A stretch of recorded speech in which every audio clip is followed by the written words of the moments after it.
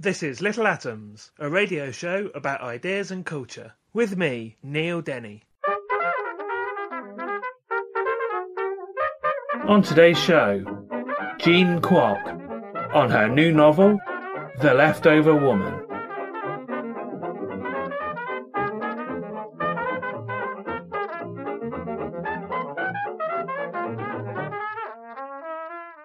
Jean Kwok is the internationally best-selling author of Girl in Translation, Mambo in Chinatown, and Searching for Sylvie Lee, and a contributor to the Sunday Times bestseller Marple 12 New Stories.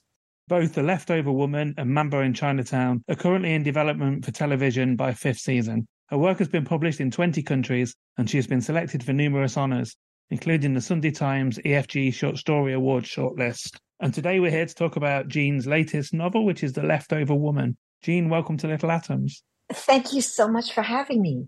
So first of all, then, tell us how you would describe this novel. Well, The Leftover Woman is about what happens when a young woman in China gives birth and is told shortly afterwards that her baby had died. However, she finds out a few years later that her daughter had not died, but had been placed for adoption by her own husband to a wealthy American couple in New York City. When the novel opens, she has followed her daughter to America to try to get her back. So there are basically two women in this novel, Jasmine, who is the woman you're describing from China, and Rebecca, who is the adoptee or the adopter in New York. Very different women, very different backgrounds, which we'll talk about as we talk about both of the characters. Jasmine's story is told in the first person, Rebecca's isn't. And what we're going to do is we'll talk probably mainly in the first half about Jasmine and then Rebecca later on. So tell us, first of all, who Jasmine is when we meet her at the beginning of the novel. Well, Jasmine is indeed the birth mother. And she is very much based on me, as both women, Rebecca and Jasmine, are. You know, she is someone who has been brought up in China and in a society where women were not valued. And she is a casualty of the one-child policy in China, which limited families to having only one child for decades. And because of this policy and because of the cultural preference for male children, as of today, there are 32 million more Chinese men in China than women, which means we are missing 32 million women. And so what had happened with Jasmine was indeed her husband wanted to leave their spot free to possibly have a male child, and therefore decided to place their daughter for adoption. So Jasmine has been oppressed. Jasmine was not wanted as a child herself because she was also a girl. And at a certain point, when she finds out that her husband has done this to their daughter, she decides enough is enough and she takes action. Yeah, I was going to raise this later on, something that you just said, which is that obviously the Chinese introduced this idea, this one-child policy. I mean, it was a political decision, presumably, to deal with the burgeoning population.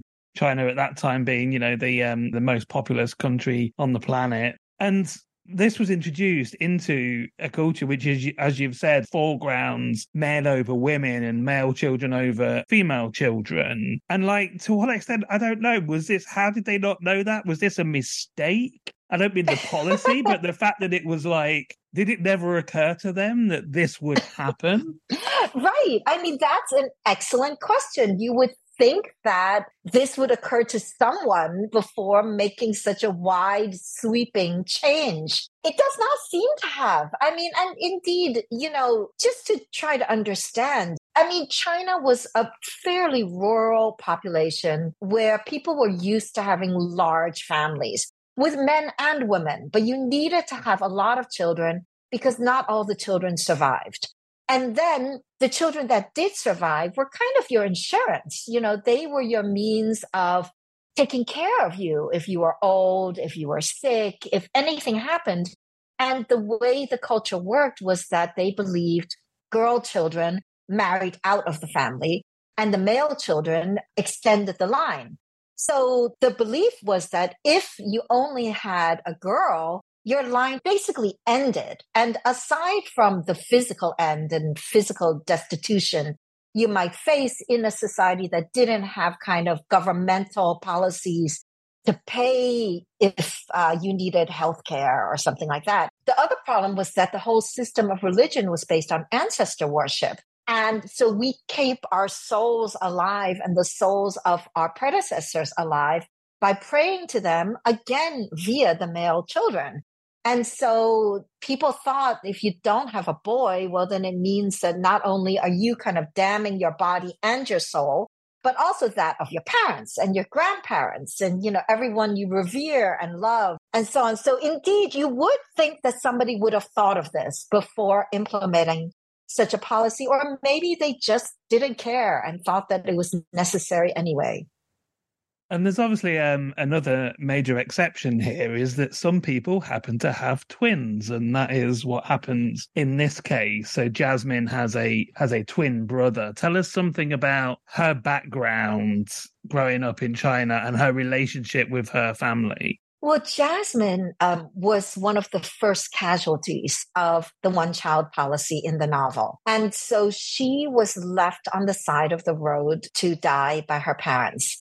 Or, maybe to be picked up. But I did interview people who had been in this position where this exact thing had happened to them. And they, were brought into their family because the grandmother couldn't bear to see this happen. And the grandmother saved the baby. But of course, the penalties that were levied for an extra child were immense. I mean, there were life destroying level penalties of, a year's salary and ostracization and, humiliation and really, really things that could end someone's life as they knew it pretty much.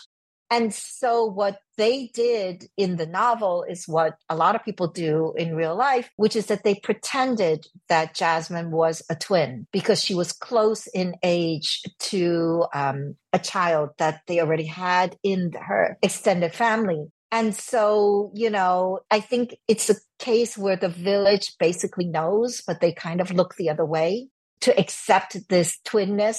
But of course, she wasn't actually a twin. She was an extra child they had saved. And then Jasmine is ostensibly saved again, certainly in the view of her family and the village, by her husband, Wen. So tell us something about who he is and what happens. Well, so what happens is that Jasmine actually grows up to be a beautiful young woman. But the problem is that beauty in a society where you have no power is a curse. And so she is treated like a commodity. And also because of the shortage of women in China, this began to happen more and more where, unofficially girls would be engaged from very young ages because there just weren't enough of them. And Jasmine is essentially sold by the people who bring her up to a wealthy man named Wen, who's quite a lot older than she is. And she genuinely loves him with all of her young heart when they first get together, until she learns that he's not worthy of that love because he has mistresses. And then finally, this thing with the daughter really shatters all of her illusions. And at that time, she has a friend in the village, Anthony, son of another family. And when the novel starts, she seems to have, accidentally ran into Anthony in New York. That's what happens in the first chapter. So tell us something about her relationship with Anthony then and now. That's right. I mean, what we've been talking about is all backstory. It's not really in the novel itself. When the novel opens, Jasmine is in New York City and she has paid the mafia to smuggle her in. She doesn't have the right papers. She's trying to find work and she feels extremely lost, as one does when one is, cut off from everything that one knows. And so she's in the restaurant looking for work. And she runs into Anthony, her childhood friend, when she was 14 years old. And she's so happy to see him because he is, not only is he a beloved figure from her past, but he kind of reflects her identity back to her in a way that immigrants often no longer have because they are in a society that doesn't recognize who they are and what they've done before they came to this new society. But sadly, the meeting does not go well because Anthony is angry and hurt that she cut off their friendship when they got married. She had no choice, but yet he still feels bitter about this. But also, running into him means a connection back to her old life, which she is running away from. She is trying to hide from. And we see in lots of ways that she is trying to hide the person that she is, not least her appearance. She dresses very frumpily and is actually a attractive woman, which we see she has to gain employment because she owes money to the people smuggling gangs who have bought her over. And we see this when she's going for employment at a place that turns out to basically be like a strip club, an exotic dancing club. And she's having to basically come out of her shell and dress attractively and provocatively, and how difficult this is for her. That's right. That's right. He is a connection to who she was at home. And logically, she knows that she's better off not having contact with Anthony. But, he was kind of really her friend, and her family. They were not romantically involved, but she loved him. And so she, doesn't want to let him go, especially because she catches a glimpse of a red thread bracelet on his wrist. And she wonders if that could possibly be the same bracelet that she had given him many, many years ago. But indeed, she's very much in hiding, having suffered for how she looks. And yet she has to confront this because she winds up getting a job in an Asian strip club as a cocktail waitress.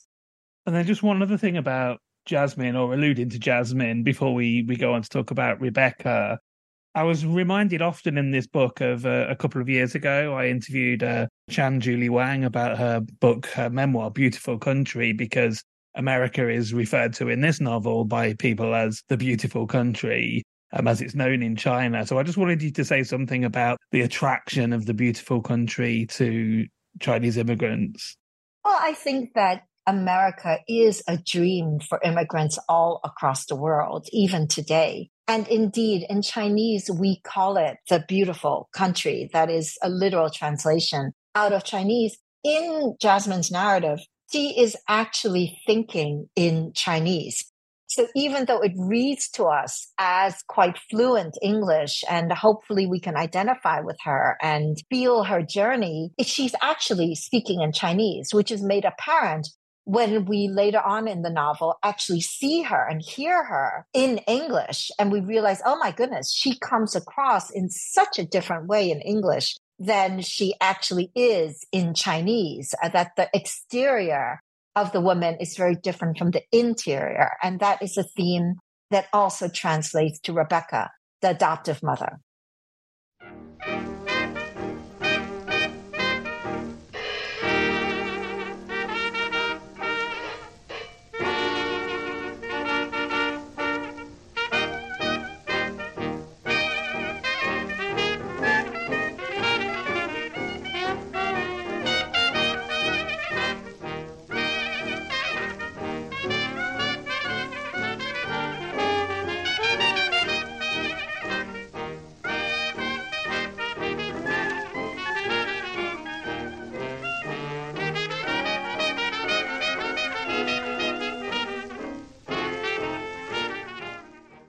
You're listening to Little Atoms. I'm Neil Denny. Today I'm talking to Jean Kwok, and we're talking about her new novel, The Leftover Woman. And Jean, in the second half, we're going to talk about Rebecca then. So Rebecca, a very different woman with a very different background to Jasmine. Tell us something about who she is when we meet her in the novel. Well, Rebecca is the adoptive mother, and indeed, she is really Jasmine's opposite in many ways. She has an affluent background, a high-powered career, a handsome husband, and an adopted Chinese daughter she adores. So that's something she and Jasmine have in common, that they both absolutely love their daughter.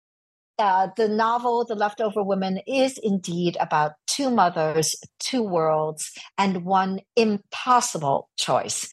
So Rebecca, even though she is so different from Jasmine, is also very rooted in who I am because she, like so many modern women today, is trying to juggle all these balls and keep them up in the air. She's trying to be a career woman. She's trying to be a mother and a daughter and a partner.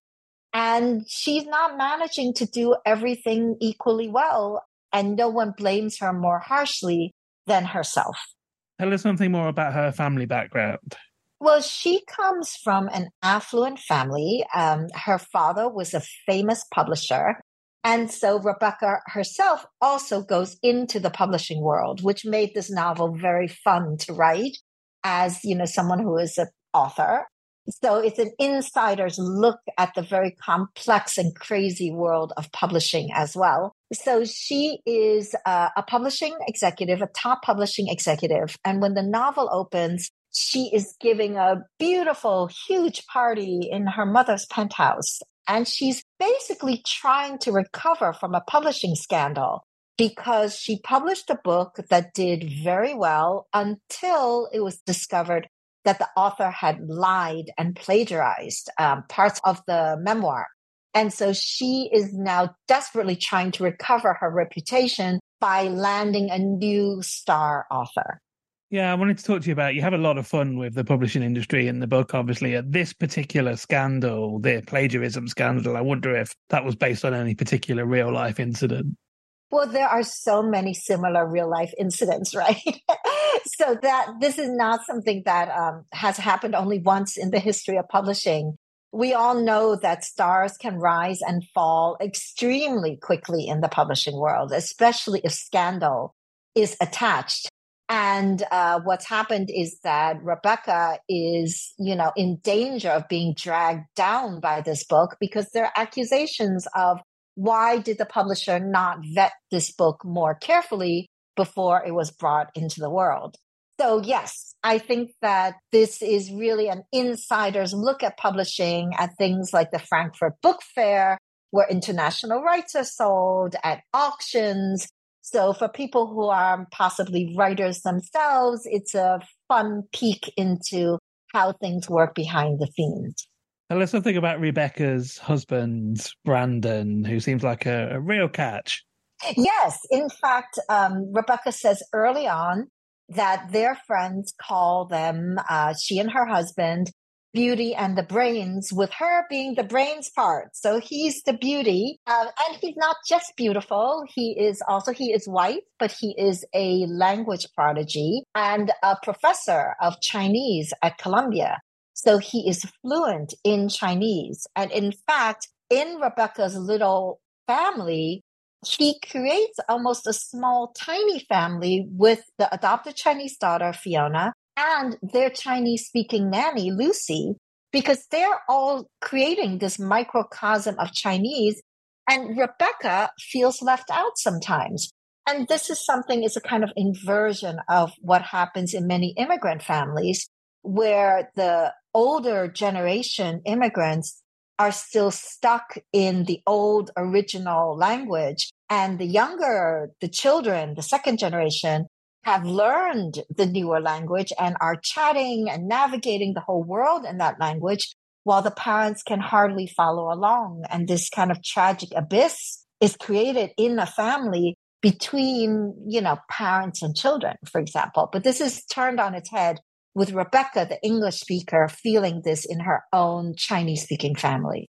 Yeah, so the novel is called The Leftover Woman, and one can presume on starting reading this, because this is about two women from very different backgrounds and about a particularly tragic occurrence that has happened to one of them, that Jasmine is the leftover woman of the title. But if we see Rebecca through that lens as well, it paints a very different picture of her that grows as we get to know her more.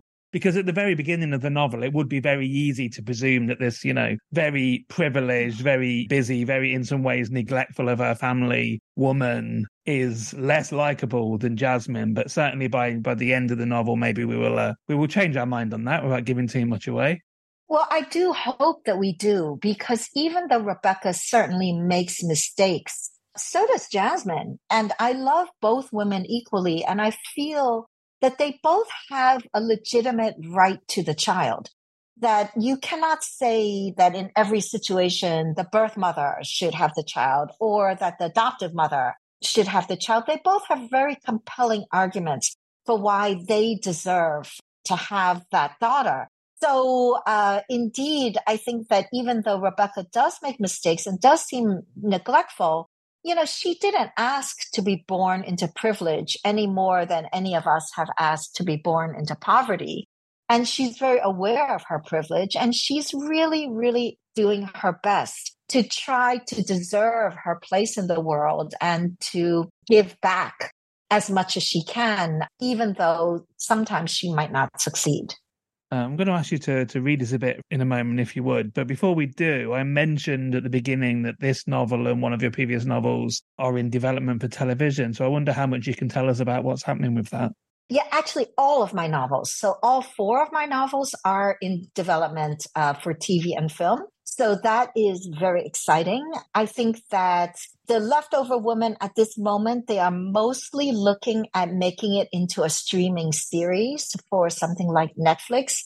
Although some of the other works, it's not quite sure if they will make a motion picture out of them or a streaming series.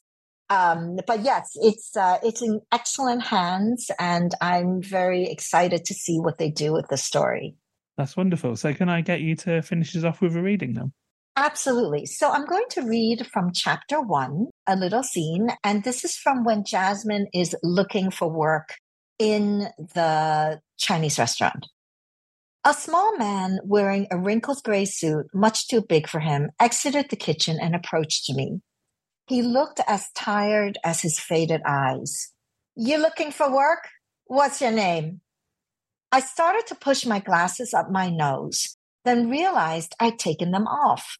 I felt exposed without them, especially with the two women watching us. How many times had I already had this conversation? Could I trust him not to report me? I'm a very hard worker. He barked out a laugh.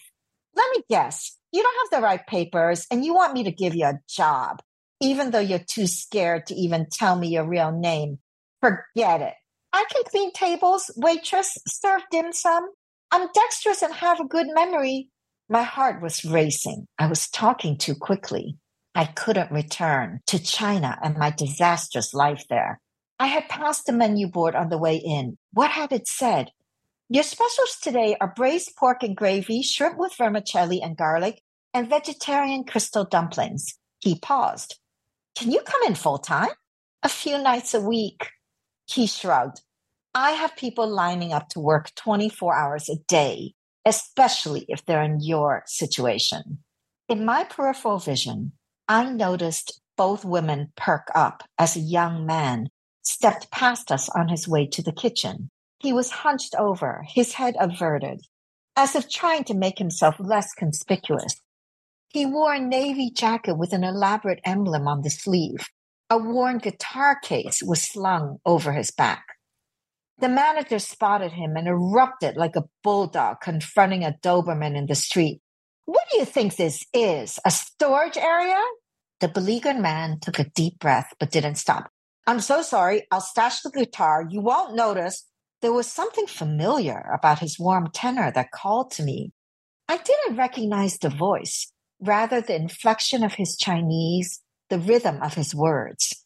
I tended to avoid young men with their grabby hands and clinging eyes, but I was riveted to this one. His hair was dark and silky, the gleam of amber highlights visible even in the fluorescent lighting. Come here. The manager actually stomped his foot. The man slowly turned towards us, and when he caught sight of me, he froze. My heart lurched. I stared into a face that I both knew and didn't know at all. Two thick slashes of eyebrows, dusky skin, a square masculine face with eyes like melted chocolate. Anthony. He was etched into my soul and yet entirely new to me. I remembered gangly shoulders, a broad open grin, his thin fingers plucking on guitar strings while perched on the steps of his house, one of the largest in our village. Then his family moved away and it stood empty, with me staring into the blank windows day after day. How many times had we shared a package of uncooked ramen noodles before he left, sprinkling the seasoning on top so we could munch them like chips? My eyes rested upon the man, but my soul recognized a boy I hadn't seen in 10 years, my best friend when I was 14 years old. He was gaping at me. Then he whispered, "It's you." So I've been talking to Jean Kwok. We've been talking about her new novel, The Leftover Woman, which is out now in the UK from Viper Books. Jean, thank you so much for taking the time to share it with me. I've enjoyed being on your podcast so much. Thank you so much for having me. This episode of Little Atoms was produced, presented, and edited by me, Neil Denny. Little Atoms is hosted by Acast and published by 89up. The show is broadcast on Mondays and Saturdays on Resonance 104.4 FM. Thanks for listening.